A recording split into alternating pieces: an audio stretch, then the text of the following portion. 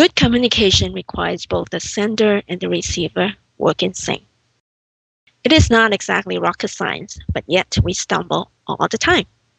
To improve the communication gap, here are what my best clients do to ensure that the employees understand the 4 important elements of communication.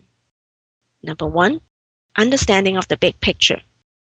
It is about knowing what others do and how your role fits in the overall scheme of things. It helps to reinforce the importance of each position. Second, clarity of the need.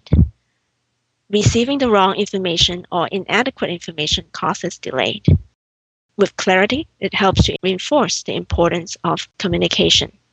Number 3, the value of the information exchanged. This is particularly important to reinforce accountability. Number 4, time sensitivity. Everyone needs to respect the timeline to avoid leaving things till the last minute. What's your organization doing to improve the possible communication gap? Please feel free to share your feedback in the comments box below.